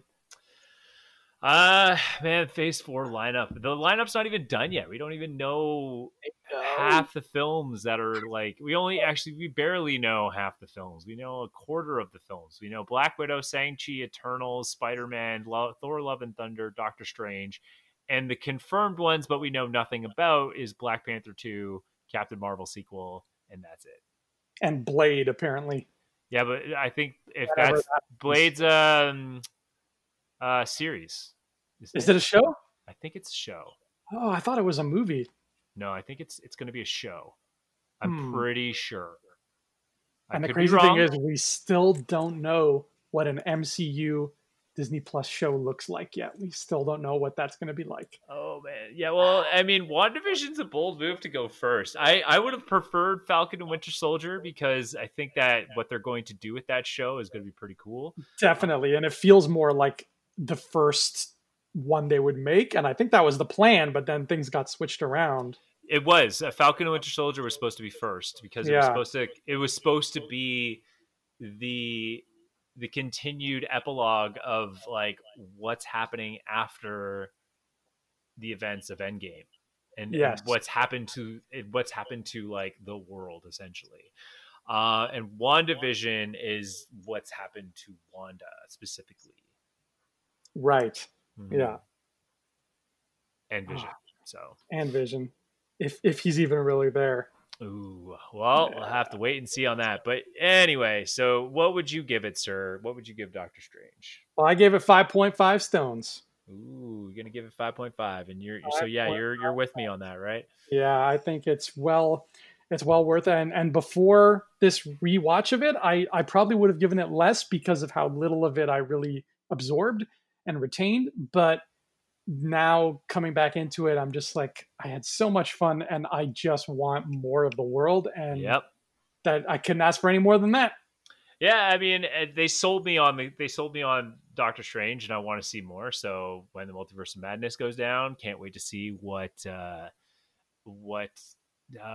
going to offer. And again, Sam Raimi could not have chosen a better person. That dude is, you talked about, what did you call it? How did you Earth fantasy? I think it is. There's cosmic fantasy, earthbound fantasy, cosmic sci-fi, and earthbound sci-fi. So yeah, this is Earth fantasy. Yeah. And who better to do Earth fantasy than the guy who did Evil Dead? The guy who brought us the absolutely fantastic Bonesaw the wrestler in Spider-Man 1. Exactly. Yeah. Same this is man. A full circle. Yeah. Maybe we'll see Bonesaw pop up in the Multiverse of Madness. He's still ready, as far as I'm concerned. And Sam Raimi, if you can hear the sound of our voices, you can make this movie 4 hours long if you want. I will not complain. I will, especially, that is huge. And that is a good point to end on, or to wrap up in the wrap-up conversation of it all, because he was one of the first to do a superhero movie. Yes, he was. And now, come full circle, he's going to continue his work after so many years. Yeah. So make it a nice, good movie, and I will not complain if you stretch that runtime out a bit, Mr. Raimi. That's all I'm saying. The more wizards, the merrier. I am the opposite of Baron Mordo. I could not have enough sorcerers in my life. And speaking of runtime, Doctor Strange clocks in at 1 hour 55 minutes. Mm-hmm. And Ryan, we are almost at 1 hour 55 minutes in this podcast. Can you imagine if our shtick was every episode we matched the runtime of whatever movie we were talking about? The Avenger movies, I can easily do that. If I had thought of that beforehand, I would have made that our thing. Like, okay, we'll do when we're done Infinity Rewatch, we'll pick another series and we'll do that with that. We'll be like, okay, however long the movie was, we have to match it in our podcast. I find it funny because I don't think we'll ever be done the Infinity. No, I know. I've been meaning to speed up our release windows. Like right now, we're recording this at the end of November. For you listeners, you would have just gotten the Winter Soldier episode. Was the last one that would have just come out. Yeah, because it goes Iron Man 3, then Thor 2, then Winter Soldier, correct? That's the order? Yeah. Yeah, so you would have just gotten Winter Soldier. I finished editing Guardians of the Galaxy, so it's ready to go. I'm going to send that out as soon as we can. And yeah, I'm going to speed up the window so that we can try to catch up. Because my initial thing was like, let's bank a lot of episodes so we don't have to rush. And now it's just like, I feel bad because there's so many banked and we're just like cruising along at a snail's pace. But I will fix it. I promise. I will wave the wand of Watum and make things right. Oh my God. Because I'm going to pull some strange magic. Oh my God. Ties everything together in a neat little package. Well done. Well, we are officially at 1 hour 55. We're exactly as long as Doctor Strange. Do you have anything you want to add before we wrap it up here, Ryan? Just remember, it's Dr. Stephen Strange. Doctor. Hey, you call him Doctor Strange, doll. Can the second movie please have Short Round in it? Oh, yes. He just follows everybody. All he does is he just corrects people who don't refer to him as Doctor. And then every once in a while they cut to Johnny Depp and he's like, Captain Jack Sparrow. Captain. Yeah, I love it. All right, guys. Till the next time, thank you so much for joining us here on Infinity Rewatch. I'm Ryan J. Whitehead. And I'm Andrew Fantasia. Please, for the love of God, have a marvelous day.